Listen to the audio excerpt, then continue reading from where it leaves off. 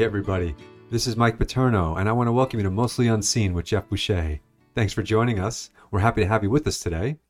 Jeff is the pastor of Mill Pond Church. I want to let you know that any of the segments from our podcast will be accessible through our website at millpondchurchny.com. Today we're continuing our introduction, part 2 if you will, discussing how God wants a love relationship with us and God's will in your life from a workbook written by Henry Blackaby called Experiencing God, which we as a church are going to be working on and learning about, the 7 realities of experiencing God. With me as always is our host, Pastor Jeff. Welcome, Jeff. Thank you, Mike. And like I said when we started this out, the last time together was, I love this series because it's very much alive. It's very biblical. Henry Blackaby did a great job of identifying patterns in the Bible that help us understand what it means to experience God. I think many of the things that he captures for us from Scripture open our eyes to things that we did not realize about God and about our lives. And just learning those things can help our faith just come alive and soar. So we really want to talk about God's will and your life or my life, our lives, right, today. And we're going to do that through just a series of things we're going to look at. And it's still part of this introduction. And just to remind people what those 7 realities are that Blackaby kind of labels for us, I'm going to say. He finds them in Scripture, right, as all of us can. And God just gave him real insight to be able to grasp them, see them, label them, and point them out in a way that is very helpful to, Christians everywhere. So this is pretty exciting. So the 7 realities, basically that he mentions is God is at work all around us all the time. And plenty of passages, and we'll see these soon, that back everything up that I'm telling you. What is he at work doing? He's at work reconciling the world to himself. When we're born into sin, and we grow up, and the natural thing for us to do from birth is to go our own way, to do what we want, to please ourselves. Babies do it. I want this. Toddlers do it. They get to, I want this. I want this. They cry until they're satisfied. They cry until they get what they want. And the little child at 5 who's in the store says, "Mommy, get me this, I want that lollipop. I want this. I want. It just really shows us when you stand back that sin nature. And parents kind of have to curtail that and, reframe it and refocus it. And, and we do that just to get along in the world. But there's much, much more to it all. So it's that relationship that God wants with us. He wants to have a relationship. We lost it at the time of the Garden of Eden. It's been lost ever since, but God has acted in our world to bring us back into that relationship. That's really what this is all about. So that's what he's doing, reconciling the world to himself. He invites us to join him in that work of bringing the world to him. And then when we join him, God speaks. And we're going to see this so clearly as the days go by, as the different sessions that we do become a reality here. And so God speaks. And then when he speaks, there is very often a crisis of belief, because God will often ask us to do things that are way beyond what is humanly possible for the individual. And I almost think sometimes that God must be amused at this a little bit, in a good way, because he'll sit and say, "I know what they're going to think," because he knows everything. And then he can't wait to show us that what he's saying, he's going to make a reality. So that's really cool. So we have a crisis of belief. How do we get through the crisis? We're going to learn that you adjust your life to God's will. When we adjust, that is called obedience. And then once we obey God, that's where we experience him, because we're in awe of what he did. And we're going to talk all about that as time goes on. But there's some precursors, I think, that we really want to talk about right now before we dive headlong into, this whole series. And, I want to start off and just say to anyone listening, and I would imagine there's people that are believers. Sometimes someone might have a friend that maybe doesn't yet believe in Christ, not a Christian, that might tune into a podcast, say, hey, try to listen to this. There's some good stuff in there. So I really think that we want to share a little bit to those people as well, and to those that are believers. So that's where I really want to pick up and start tonight. And I want to start off by saying this, that Christianity is very often misunderstood. Sometimes people say, well, it's a religion. Yes, it is a religion. Well, it's a bunch of do's and don'ts. Well, it could be, if you look at the 10 Commandments, let's say, as, oh, don't do this and don't do that. Don't lie, don't cheat, don't steal, don't commit adultery, don't murder, don't covet, don't take the Lord's name in vain. Then it's a bunch of do's and don'ts. Or it could be that that's God's love letter to us. Well, how's that work? Well, all of us, I'll speak for us men, but I know women, feel this way from the feminine and female perspective. But we want to fall in love one day. We want to meet that person that just completes us, fills the other part of us. Just, that's what we want. And we long for it. And we search for it. And when we find that person, we get excited. And all we want to do is spend our time with that person. And then we start reading the Bible, and all of a sudden it says in one part, do not commit adultery. Now, is that a bunch of do's and don'ts? No, you know what God knows? What'll happen if you do?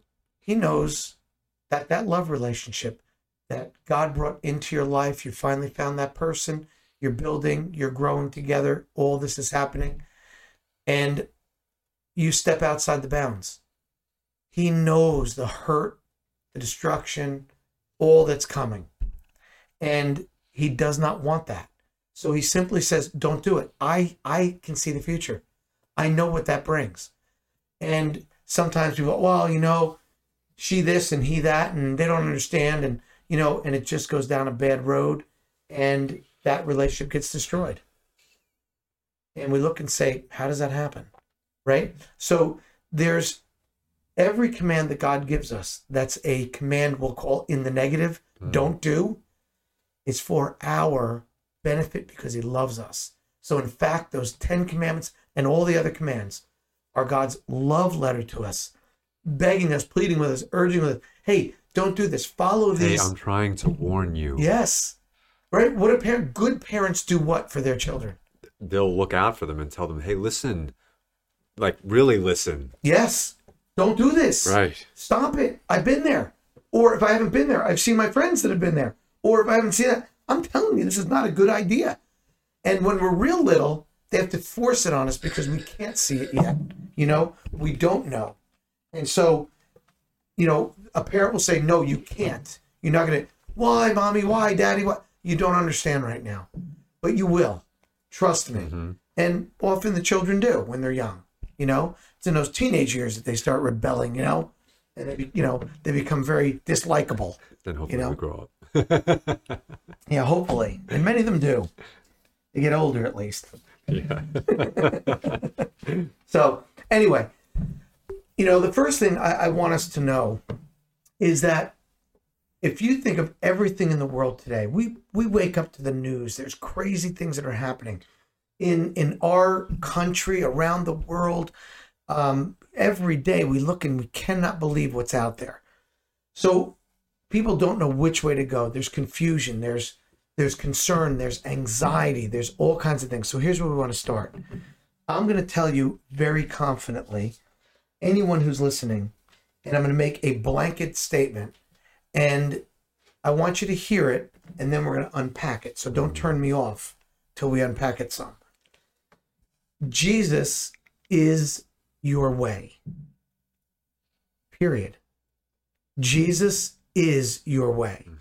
Now, on the face of it, what does that mean? Where's Jesus? We can respond in a lot of ways. So let's talk about it for a few minutes. Jesus said something in John 17:3 that I think is one of the most powerful things that he said. And I'm going to have you read it in a moment, Mike, but I want to context it a little bit. What you're going to read is Jesus's last night alive on earth. He dies the next day in the afternoon. And on this night, it was the night he had the Last Supper. It was on this night that he went out to the olive grove called the Mount of Olives. And he prayed.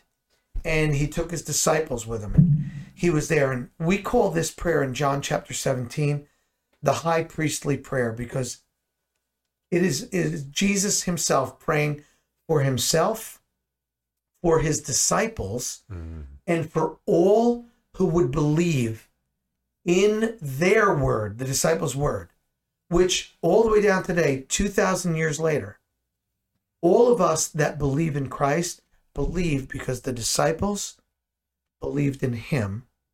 They passed that on, who then that generation passed it on, and all the way on down, all the way to today, that if we were able to, which we can't, but if each Christian was able to, he could trace his lineage back, because someone told someone who told someone who told someone for thousands of years. And what do they tell him? Jesus is the way. So Jesus is praying to the Father, and here's what he says in part of that prayer. Go ahead. From the NIV version.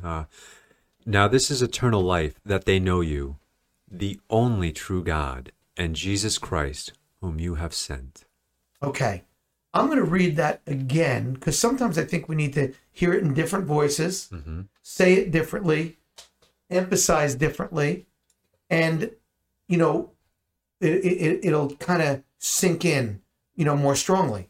And I do that with a lot of my stuff. Sometimes I read it. I pretend, you know, an actor reading the lines. Sometimes I'll speak it when I know the line as if I'm speaking it to somebody. So listen to these words again.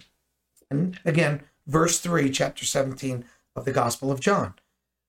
And Jesus is speaking, and he says, now this is eternal life.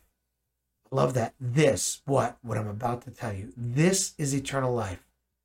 That they, his disciples, that they may know you, God, Father, the only true God, and Jesus Christ, whom you have sent.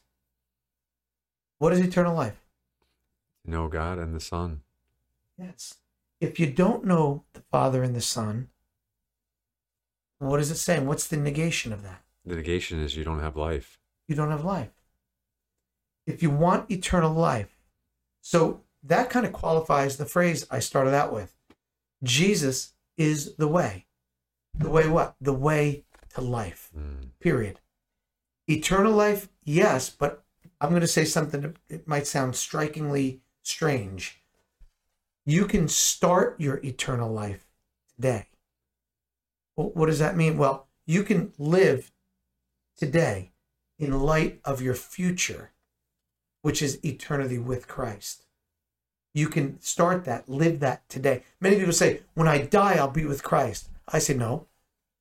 When you die to yourself, when you accept Christ as your Savior, which we're going to talk about in a moment, when you do that, when you accept him, you have done what? Then you're already committed to life to him.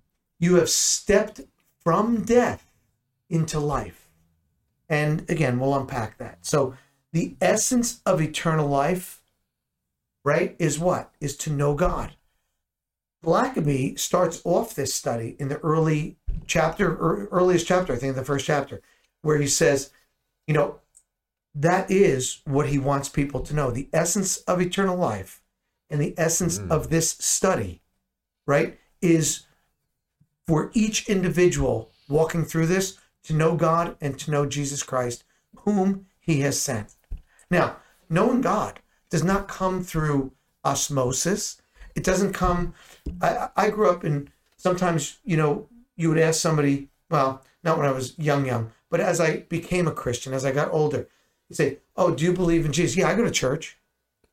Yeah, that would be the most common line you hear. Yeah, and you think, that's not even what I asked, though. Right. Do you know God? Yes, I go to church. So that tells me you go to church, It doesn't tell me if you know God, because you could be in a church and not know God, right?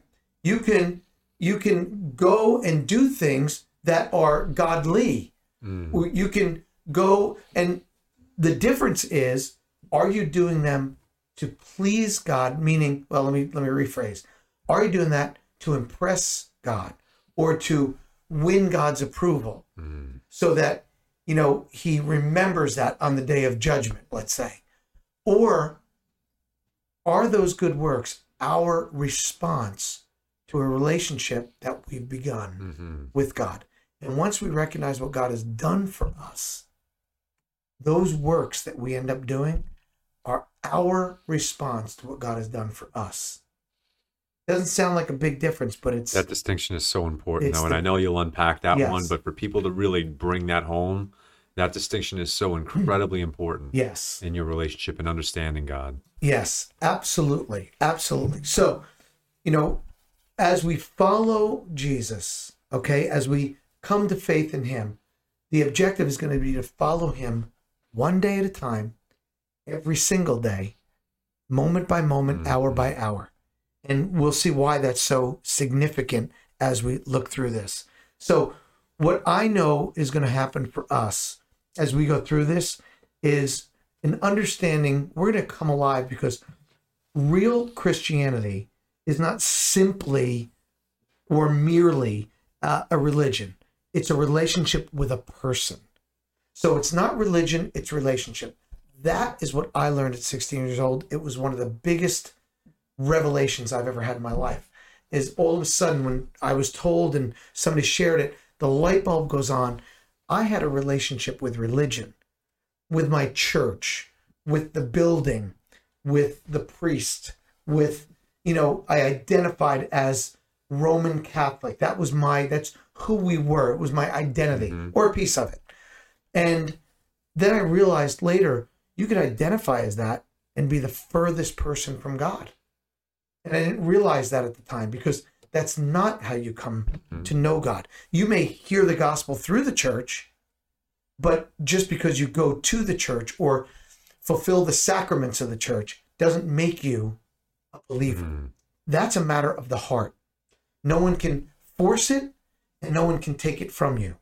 That's the truth. So a prerequisite to everything, if we want to move into the kind of relationship with God through which we will experience both eternal life, okay, to the fullest degree possible, and experience God in this life where we get wowed by what we see God doing, the prerequisite is we have to make sure that we know Jesus Christ by faith. So that to me is a critical piece. Now, take a look at John 10:10. And I want you to read that for us, because in this particular verse, Jesus tells us really why he has come. This is one of the, revealing verses. And there's more to it, but this verse gives us our first picture. So go ahead and read that. So Jesus says, "The thief comes only to steal, kill, and destroy. I have come that they may have life, and life to the full." Okay. Jesus said there's an enemy in the world. What does the enemy want to do? We know that enemy as Satan. What does Satan want to do? What's his goal? Steal, kill, and destroy. He wants to steal it if he can, kill it if it's possible, destroy it wherever, he's able. And that means everything. What do you mean? He wants to take your joy, take your faith, take your life if he could, right? Jesus said one day to Peter during that end of his life here, he said, at the last week, he said, "Peter, Satan has asked for you. His desire is to sift you like wheat." And that's not a pleasant thing when you see how they sifted wheat. You want to do that, Peter? He said, "But I have prayed for you." And he goes on to talk about that for a moment. So Satan has limits, but he's out to destroy the work that God is doing. Peter tells us when he wrote his epistle, his letter, and we find that in the New Testament. He says in 1 Peter 5:8, well, go ahead and read it. Talks about what Satan is like. It gives us a kind of an analogy to what he's doing. And I think it's a very powerful verse when we grasp it. Be alert and of sober mind. Your enemy, the devil, prowls around like a roaring lion looking for someone to devour. He's looking for opportunity. He's looking to snag. What kind of an opportunity? Hey, how about this? How about we want to go outside the command of God? We're flirting with stealing something. He makes it enticing, yeah. We're flirting. Once he sees that, he'll pounce and he'll take us the rest of the way through, because we don't need much more encouragement when we're flirting with it. We're thinking about, oh, I know it's wrong, but then we go into this mode of justifying. And then we, say, well, it's not so bad. Oh, I've been good. Everybody, I could really use that thing for good if I can just get my hands on it. We do all kinds of crazy stuff to justify things that we, our behavior and what we want to do. So I want us to think about this, that Jesus, right, has come that we might have life and have it to the full, abundant life. There are many people that are alive. They have breath, right? But they're not alive. They are anxious. They are worried. They're living in fear. They watch what's going on in the world. They hold on to everything they've got. What a horrible way to live. And for many that just can't take it anymore, we take, medications, we drink, we, whatever else we do to cope with it, vices that we might distract us and give us a respite from those things. So I want to really dive in. I want to move through some things that I think are powerful, and we'll pause where necessary. But in this Experiencing God course, we'll call it, right, that Blackaby takes you through, he starts off with this. So it's a great place for all of us to start. And I want to say this: if we have not come to Christ by faith, if we have not stopped one day and recognized that we are sinners and not on our way to heaven, if we don't stop and say, what do I need to do? And then come to the realization what the scripture teaches is stop, look at your life, take personal inventory, realize if you've sinned one time, what are you? You're dead. And we call you a sinner. Sin once, you're a sinner. But we all know that we've sinned, every one of us, far more than once. In fact, when we start reading the Bible, we realize just how far off the mark we are. So some people have tried to live up to the standard that God has given us, but they were never able to, because we can't, because that sin nature is innate. It's inside us. We're born with it. It's insidious. But when we come to faith in Christ, God does something. He puts inside of us the Holy Spirit. Okay? So the Trinity that we believe in, God the Father, God the Son, God the Holy Spirit, all three come to reside with us. But it is the Spirit of God that makes the sacrifice of Christ, who was sent by the Father, efficacious, effective for salvation. Okay? So here's what, if you went through this and you don't know Christ, it will not benefit you, because spiritual things are spiritually discerned. 1 Corinthians 2:14 is going to tell us that very thing as you read it to us. And this is really important, because to understand the spiritual truths that are all through the Bible, you have to be spiritually activated, in tune, okay, informed. So read that passage for us from the Apostle Paul. The person without the Spirit does not accept the things that come from the Spirit of God, but considers them foolishness, and cannot understand them, because they are discerned only through the Spirit. Okay.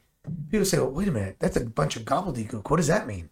Well, it's really not. If you read it and listen to those words, right, that spiritual things are discerned with the spiritual mind. Let me give you an example.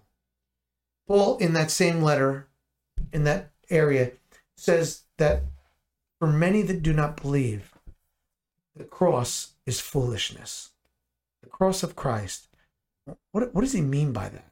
Do you know if, like, I know I'm hitting you blind. You didn't. Yeah, no, because they don't understand what it represents, what gift it gave us, the reconciliation. They have no idea. They're like, oh, this guy went and he died for what? They have no idea. It's just beyond them. And even if they did, you're absolutely right. And even if they did, and they start understanding, what a stupid plan people have said to me. Like, God himself comes and dies. He couldn't think of something easier, better for it. Like, so that is the earthly human mind, uninformed by the Spirit of God, looking at that and thinking, who wants a religion where their God got killed? Well, if that's where he left it, what's the rest of that story? Right. Oh yeah, he rises again. Death couldn't even hold him. People don't. No, it's beyond them. And by that death, because he lived a perfect life, which none of us have been able to do. That's why God had to do it. He had to come himself. Why? He couldn't find one human. Mm-hmm. He knew he couldn't, because they were all infected with the disease that we call sin. Mm-hmm. You're infected with a sin nature, and therefore you will sin because you're infected with it. You're infected with something, you might break out in a rash, right? With a virus. You can't stop that. It's there.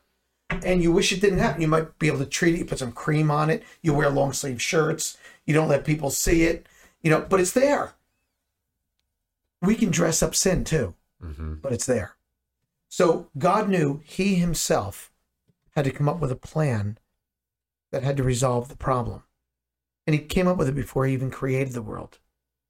And the plan was for himself to enter the world, live among us a perfect life, show us how a perfect person lives. And when we say, but we're not perfect, no. But when we come to faith in Christ, we are forgiven and the sin is removed. And in the second that it's removed, you in that moment, you're not perfect because you have the sin nature, but you are guiltless because you're not committing sin in the moment. The Spirit living in you enables you to overcome sin in your life. That is spiritual discernment. That is powerful. It is real. And that's what we want to talk about. So God tells us, and that's why I want people to know, you need to know, if you want to go through this, and if you want to experience God in life, if you want to live life to the fullest, if you want to know Christ and believe that that is eternal life, then knowing him is the prerequisite. So if you sense as you're listening to this that you have not accepted Jesus Christ as Savior, and you really sense that need and want to take that step, we're going to walk you through what to do. It's not a formula. There's no formula. It's just heartfelt, and it's a shift in allegiance. It's a shift in thinking, and it's an actual complete transformation by the Spirit of God that begins at a particular point in time when you first ask Christ to come into your life by faith, and continues on in a process that we call sanctification, which is becoming, all that means is day by day, when we go to God, we day by day become more and more like Jesus Christ with the Holy Spirit's power working in us. That's what we're doing. That's what it means to be a Christian. Now, Romans 3:23, the Apostle Paul did something that was fabulous. He took us through a series of verses. When you read these chapters, the book of Romans is unbelievable. It's amazing. Martin Luther's life, Martin Luther, the Reformer, not Martin Luther King, Martin Luther, the Reformer, his life was turned upside down when he read Romans. He was already, on his way in ministry, becoming a monk, and he didn't know Christ. He had religion, not relationship. So, and that happens to so many. So read for us, Mike, Romans 3:23. For all have sinned and fall short of the glory of God. Simple verse, powerful truth. When God says all have sinned, does he mean all men? All men. All women? All women. Everyone. All children? Yeah. All Americans? Everybody. You name it, you're alive. So You all sinned. human beings. All of them. So Paul makes this blanket big statement. The Apostle Paul, who, by the way, was not a true believer until he was in his 30s, and he was already a Pharisee, a religious doctorate, right? He worked his way up in the Jewish faith. And we have these people in the Christian faith too. We have them in every faith there is. They're not true believers. They believe they are.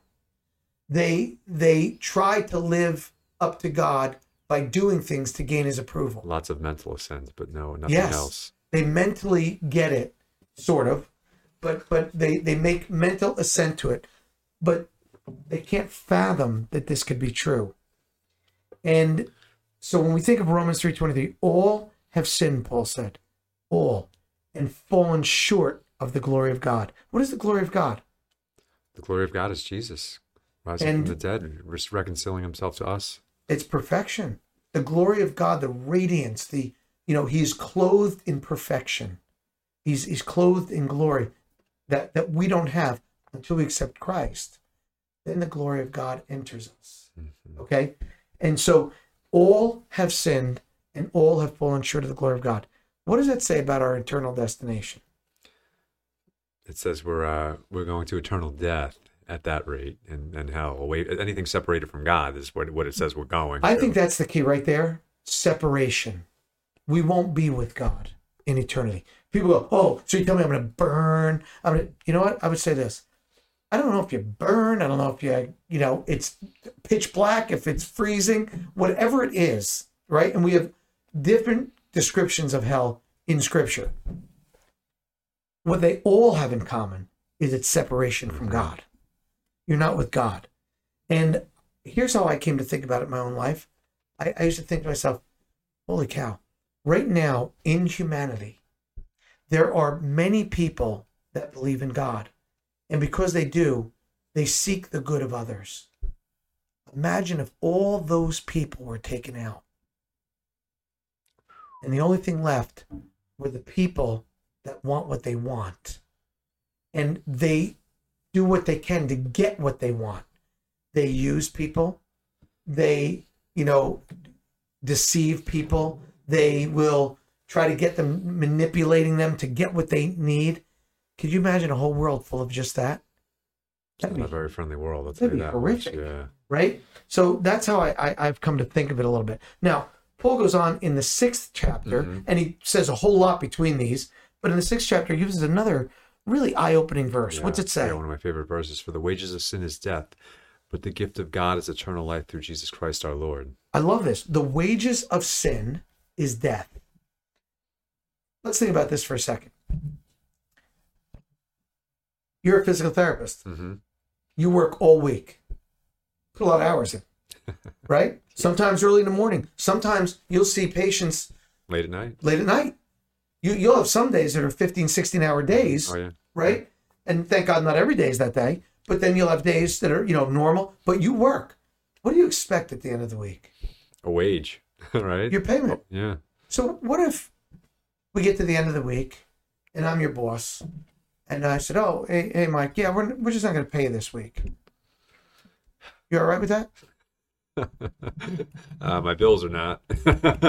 Yeah, of course I'm not. Hey, look, I'd love to help people doing what you do for free, right? Wouldn't you love to do it for free? Oh, yeah, but And if you were independently wealthy, wouldn't you use the skills that you have? exactly. Of course you would. Yeah, But you're not. right. So what do you have to do? You need need your that wage. yeah. So if the boss just decides unilaterally, I'm not paying you, what's the first thing's going to kick up? You wouldn't be working there very long, I'll tell you that much. I won't be staying. Yeah. I might be going to small claims court, right? I might be doing whatever. But no, it's ridiculous. We expect that wage. Why? Because that's what we need for our work. That's our exchange, our barter at Yeah. that point. So you did what? I worked for something. You earned it. Yeah. You worked and you earned it. So if I don't pay you, you're going to be upset with that. All right, so wait. Paul says the wages of sin is death. Mm-hmm. God always pays. Mm-hmm. God never relents, right? He won't cheat us out of what we deserve. And we earned it at that point We earned death. How? through sin. We sin. We say, oh, well, wait a minute. What if I tripped up and stumbled? I get it. When we go to a court of law, I love this. If you're an American and you're in a court of law and you say, Your Honor, I didn't know. Intent doesn't matter. All that matters is what happened. Right. And the judge might even say something that's a common phrase that we all hear. Ignorance is no excuse of the law. Too bad. You should have known.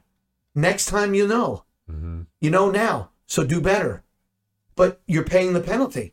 It's coming down because you're guilty. The judge has to bring down the penalty. Now, sometimes they have latitude within the penalty, but if you're guilty, You still got to pay. you're paying something, right? They might take all the circumstances into consideration.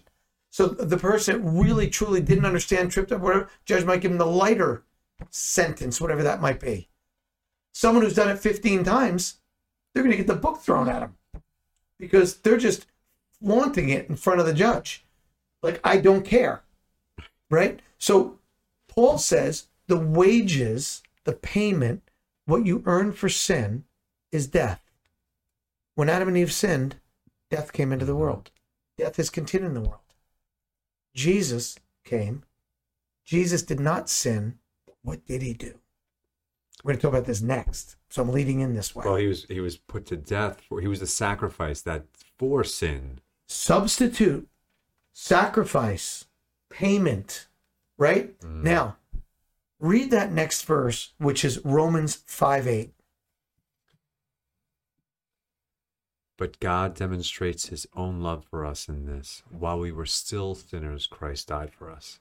So out of his love, which was a selfless love, a sacrificial love, he came, he died, and he lived a perfect life, put to death by the hands of sinful men. And when he did that so that those that would believe in him by faith, and believe is more than just mental assent, as you mentioned so properly, so rightfully, okay? It's much more, and we'll talk about that. But what did God do here? When we were still sinners, when we did nothing to deserve him, his love was so great. So this I want every single person listening to take to heart. Do you know how much God loves you? More than you can imagine. That when you never gave him a thought, what did he do? He died for you. He died. And you know what? He offers you eternal life if you simply receive the gift that he's giving. Because it is a free gift, isn't it? And that's the second part of 6:23, right? Yep. What does he say? For the wages of sin is death, but? The gift of God is eternal life through Jesus Christ our Lord. How much do you pay for a gift? A gift is free. The gift could be any size in a package, right? Tiny, huge, right? It is always given by a giver. So there's a giver of the gift. The gift is always free. But can you refuse a gift? That's the sad part. Yeah, you can, right? Yeah. You can say, no, thanks. I won't be needing that. I don't want that. I won't use that. Whatever you want to say, you can say no. And many would argue with me in the Christian world. Wait a minute. Don't you have to be drawn by God? Yes. God has to be working in our lives for us to really, truly grasp. And so, and if you're not sure if he is, you pray that, God, work in my life. Give me that kind of faith. And don't let your own notions of what you think is real deter you until you actually explore for yourself things that God said. And because many times you've heard things that are inaccurate and untrue. Okay? So Romans 5:8, he tells us that while we were still sinners, Christ died for us. That's what he did. That's the love that God has for us. Then here's what Paul says in Romans 10:9 and 10. What does he say there? He says, if you declare with your mouth Jesus is Lord and believe in your heart that God raised him from the dead, you will be saved. Okay, let's pause on that for a second. I'm going to use another word for which you'll find in another version. You said if you declare. I like that word. It's a strong word. Somebody else might say if you confess. And I'm not talking about confessing sin. That's part of coming to faith. But confess meaning speak it out. If you confess, declare, believe that Christ, right, died for your sin, that God raised him from the dead, then you will be saved. Now, we got to talk what that belief is in a moment. And remember this, we have two different ideas of belief, but we use the same word. If I said to you, Mike, do you believe that I live in Monroe? Like, as a matter of fact, yeah. Okay, yeah. Yeah. Does it change anything for you? No. Do you care? No. It's like, okay. It doesn't do anything. It doesn't matter. But, if I say to you, Mike, I know that you are really sick right now with whatever you've got. I have a pill, right? It's an antibiotic, and it can make you well. Do you trust me? Yeah, that's a different. Yeah, that's. Yeah. And if you do trust me, why do you trust me? Because it's deeper than just a mental picture. I know you care. How do you? And let's just go really like right now. If you and I were somewhere, and I had something, I said, Mike, I know the bottle's not labeled. I grabbed them. I threw them in his bag. Called a plastic bag. And you're out in the wilderness. You broke your leg. You can't get out. Who knows? But you're there. And this will solve the problem. You have an infection. This will take it away. Now, you trust me. Mm-hmm. Why do you trust me? Because I know you. Okay. You trust me because you know me. If you get to a point where you say, my life is in a bad mess right now, I'm the one that stumbled across you. I don't know you. I see you're wounded, and I see if someone doesn't help you out of here, you're dying. I already looked, and you broke your leg in a couple places, compound fracture. You've got infection setting in. I happen to have, because I travel with it when I'm hiking through the woods, I happen to have antibiotics. I know that I can dress that wound because I have some clean bandages with me too. I can dress it. I can give you an antibiotic, and I can take you out of here. I'll have to make a cot kind of thing, a drag cot that you've probably seen, and I can put you on it and take us a little while. I've got water for you. I've got some food. I'm going to get you out of here. You have a choice to make at that point. You don't know who I am. Mm. You don't know if what I'm telling you is real or true. You don't know where I'm going to take you. You have no idea. Mm-hmm. What do you decide? Well, at that point, you're probably weighing your situation. If you stay where you are, you know what's going to happen. Unless somebody else comes along that you believe is looking for you, because you put the word out, you put your beacon out there, you put the, somebody, you got a last call off and told them, you're in this section of the forest, but it's still pretty big. Mm-hmm. But they'll probably come looking. But do you have time? Maybe not. You don't know. You have to make a call. Mm-hmm. And then you might wrestle with yourself for a few minutes. Then you'll either say, no, my friends are coming. Or you might say, you know what? I don't know if they'll arrive in time. I'm going to trust you. I got no other choice. We've seen that on TV shows. Yeah. We've seen it in different things, right? I'm going to tell you this. If you're listening today and your life's a mess because you're running it, you're addicted to something, you've got family problems, you've got relationship issues, you've got problems as a parent, you've got problems as a child, some of your family members aren't speaking to you, you're not speaking to some of them, you're in a fight with your friends, whatever it might be. You look at your life and you say, my life stinks. You look and you've actually even thought of, how do I get out of this life? And then you just continue on. Then sometimes you get reckless because you just don't care. Mm. Your life is in a place, and and it doesn't have to even be there. You could be in a place that you're doing pretty well for yourself. You're living life. You're in a great job. You're a professional. You've got a house. You've got the cars. You got the wife. You got the husband. You got whatever it is. And you know what? Why do I need God? but there's something gnawing down deep that you're not satisfied. And money has not fulfilled it, and you thought it would. So you keep trying for more of it. You thought the cars were going to do it. You thought the house was going to do it. You thought the second house at the beach was going to do it. You thought having kids was going to do it. You thought grandkids is certainly going to change that. You thought that this woman that you found and married, that was going to do it. And guess what? All of them solved it for a while. But there's still something missing. And you know why? Because we're created with a God-sized hole that until we fill it with God, we will not be whole. And that gnawing inside will be it'll be on our minds and hearts constantly, right? So when we think of that, that's the picture. And so Paul tells us, confess or declare that Jesus Christ is Lord, and believe that God raised him from the dead. And the kind of belief that Paul describes is the kind I just described. If you entrust me to take you out of the woods, that's belief. If I offered all that to you and you say no, you say maybe you would, maybe you won't. I'm going to wait and I'm going to try something else. I'm going to take my chances that something else will come along. You didn't trust me. You believed maybe, hey, you're a great guy. I know you would, but you know what? My friends are coming. I don't want them to get here and not find me. That's what no.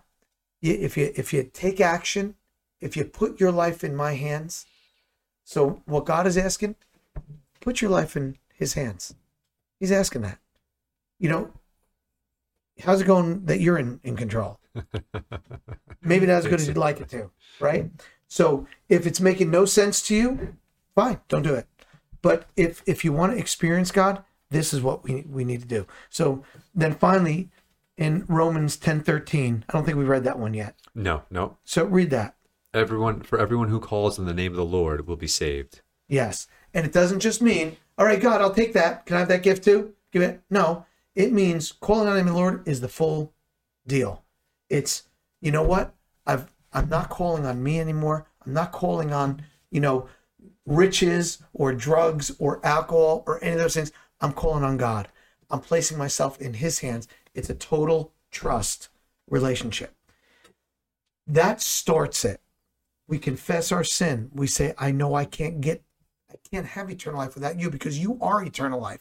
Now, we spent some good time on that, but I think that's one of the most critical things we could have talked about, right, in all of this. So the question becomes for us, would I like to experience life to the fullest? If I want to do that, I need to know Christ. If I want to do that, I need to come to him and give myself to him in the way that we just described. So we talk about, we call that the Romans road because all those verses are in the book of Romans. Now, here's another thing. John 14:26. Once you become a believer, guess what God says? He says, but the advocate, the Holy Spirit, whom the Father will send in my name, will teach you all things and will remind you of everything I have said to you. So God tells us that when we come to faith, we accept Christ by faith. We put our trust in him. We take ourselves off the throne of our life and we say, Jesus, you are on the throne of my life now. And that's a battle for us at times. And we have to daily put ourselves to death, if you will. Right? Paul says, I am crucified with Christ. I no longer live. Paul says, I put the old Paul to death. I am a new creation in Christ. I am following Christ, and Christ is on the throne of my life. I am his servant. I will do what he says. That's the picture. And when we do that, he says, I'm going to send you the Holy Spirit to be in you. He will teach you all things. What does that mean? That connects with our 1 Corinthians passage that you read, 2:14, which was what? It was spiritual things are what? Spiritual things are discerned through the Spirit, but can't be understood without them. Yes, we can't understand without the Holy Spirit. So Jesus says, now that you know me, I'm going to send an advocate, your advocate.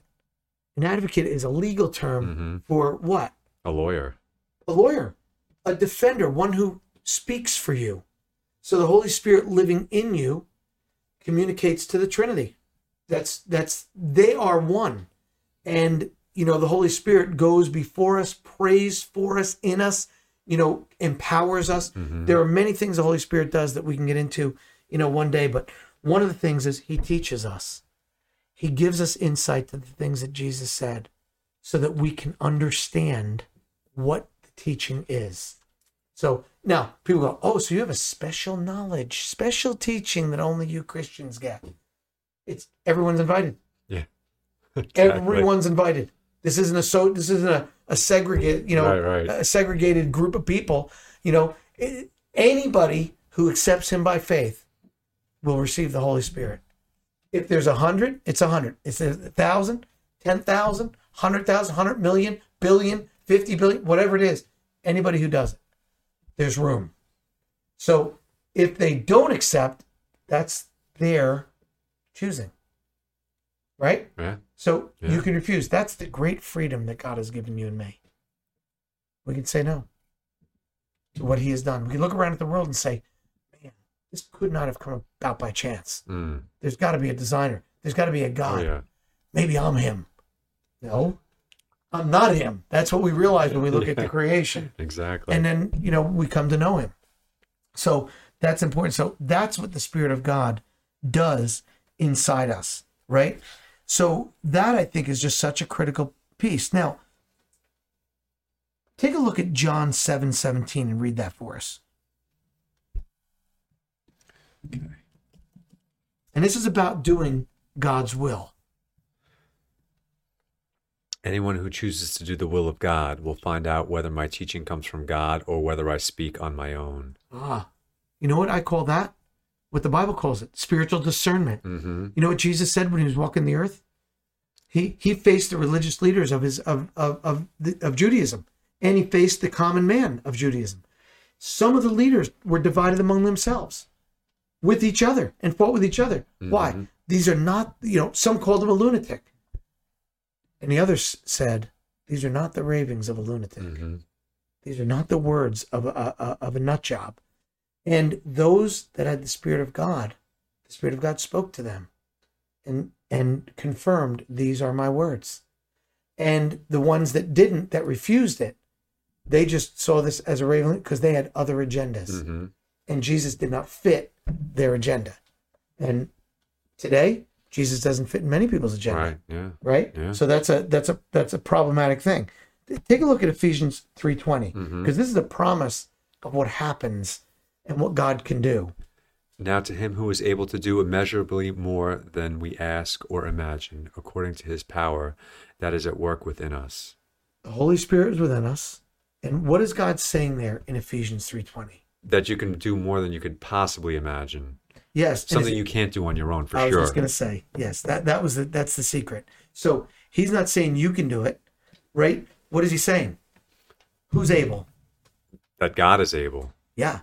And that's what it's the end of a passage, an end of a long thought. And Paul says, now to him, to God, to him who is able to do immeasurably more than all we ask or imagine, according to his power that is working or at work within us, inside of us, right? To him be the glory in the church through Jesus Christ. And that is an amazing thing. I think it's Philippians 2:17. Turn there real quick.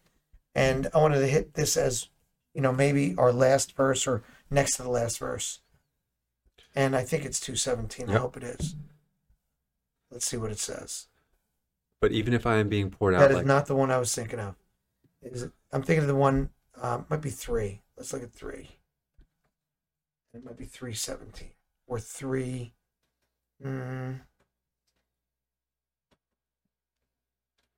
Gosh, I know these things, and then I lose them. I'm getting old, Mike. Oh, listen, I understand. It's just about the enemies of the cross of Christ, and now you know what it was. It's God who works in us to will and do His good pleasure, right? So what does that mean? And when you get to it, you can read the exact wording, but it's God who is able to do these things. It's in 2, actually. Yeah, it's. It was 2. All Yeah, right, I it's had the 2:13. chapter. It was 2:13. Is what it is. 13. For it is God who works in you to will and act in order to fulfill His good purpose. So it's God who is doing it. Now, if you are an honest person and you're sitting here tonight and listening to this, or whenever you're sitting listening to it, and you say to yourself, I don't think I have what they're talking about. I don't think I know. And I don't think I have the desire. Because there's things in life I want to do that God might not like. Then be as honest as you can and say to God, God, give me that will. Because who is it that provides it? He does. He does. And if we ask humbly, God will give it. Now, I know we want to wrap up here. And there's some incredible things. What I wanted to go into next is talking about what it means, to come to Christ. We take ourselves off the throne and we become, instead of the owner of all things, the ones who call all the shots, we become the steward. The steward. The manager. The manager. Right. Not the owner. We don't own this world. We don't own even everything we have. We don't own it. If you did, you'd take it with you when you die. Mm-hmm. But you can't. Why? Because sin prevented that. Mm-hmm. But you can store up treasures in heaven. And we're going to talk about how that's done. Amen. And so, last thoughts on this. Listen, this is it's so true, but just awesome. I mean, really, coming to Christ, it's eye-opening. Eye-opening. I'll tell you, I like it. I used to work in the city, and I was a kid. I was 17 when I was working in the city, and I came to know the Lord at 16. And I remember thinking one day as I was going through the Lincoln Tunnel, I was trying to think, how would I describe my faith to friends? Because sometimes they get it, sometimes they don't. I'm always looking for a better way to tell people what happened to me inside. Mm-hmm. And I'm driving through the tunnel, and and then all of a sudden I see way at the end, I used to like this, like, okay, there's the end. There's that, you see this little light way, way, way down there. And you're going, and all of a sudden it gets a little bit more and a little bit more. Now it's getting brighter. And all of a sudden the most, impressive part of it is right as you exit the tunnel, everything comes on. The radio comes back on. Well, now they have probably stuff in the tunnel. But then, right? yeah, I remember. But then the radio came back on. Everything was bright. You could see everything moving all around you. That was what it was like. When I came to faith in Christ, I had the same experience. It was like the world opened up to me, and everything was new. Yeah, me and I too. saw things in a completely different light. And that's what God is offering to every person within earshot of this podcast. And through other preachers and through other places, through church, but it is God who is doing all the work. It is God who initiated. It is God who loved you and me so much that he came and died for us. It is God who has prepared the way. It is God who rose from the dead. It's the Holy Spirit who now indwells us and lives in us if we're a believer. It's the Holy Spirit who changes our lives. It's the Holy Spirit who does in us what no one can do. I could never do what he does. And, day by day, I live an exciting life, right? I'm sure you'd say the same. Oh, yeah. And no day is the same. And if you're looking at your life through God's eyes, it's an amazing picture. So yeah. So I encourage you, if you are not walking with Christ, pray that prayer, and Mike's going to lead us in that prayer. Just a prayer to come to. It's not a formula. It's not special words. It's heartfelt that you believe it. Listen, Lord Jesus, we love you, but we know that you called us first, and we would be nothing without you. I pray that anybody listening within your earshot in this podcast, Lord, that you've given us, Lord, come into our hearts and our minds. Let us realize how much we need you, Lord. And then change us. Allow us to change so that we can become what you want us to be, Lord, so we can experience you and feel your love, something that we've never felt before and something that'll never fail. We thank you, Lord Jesus, and we praise you in your holy name. Amen. Amen. All right. That's it. That's all we got for tonight. Yeah. Well, hopefully you'll join us for the next one. All right, everybody. Have a great night. See you next week.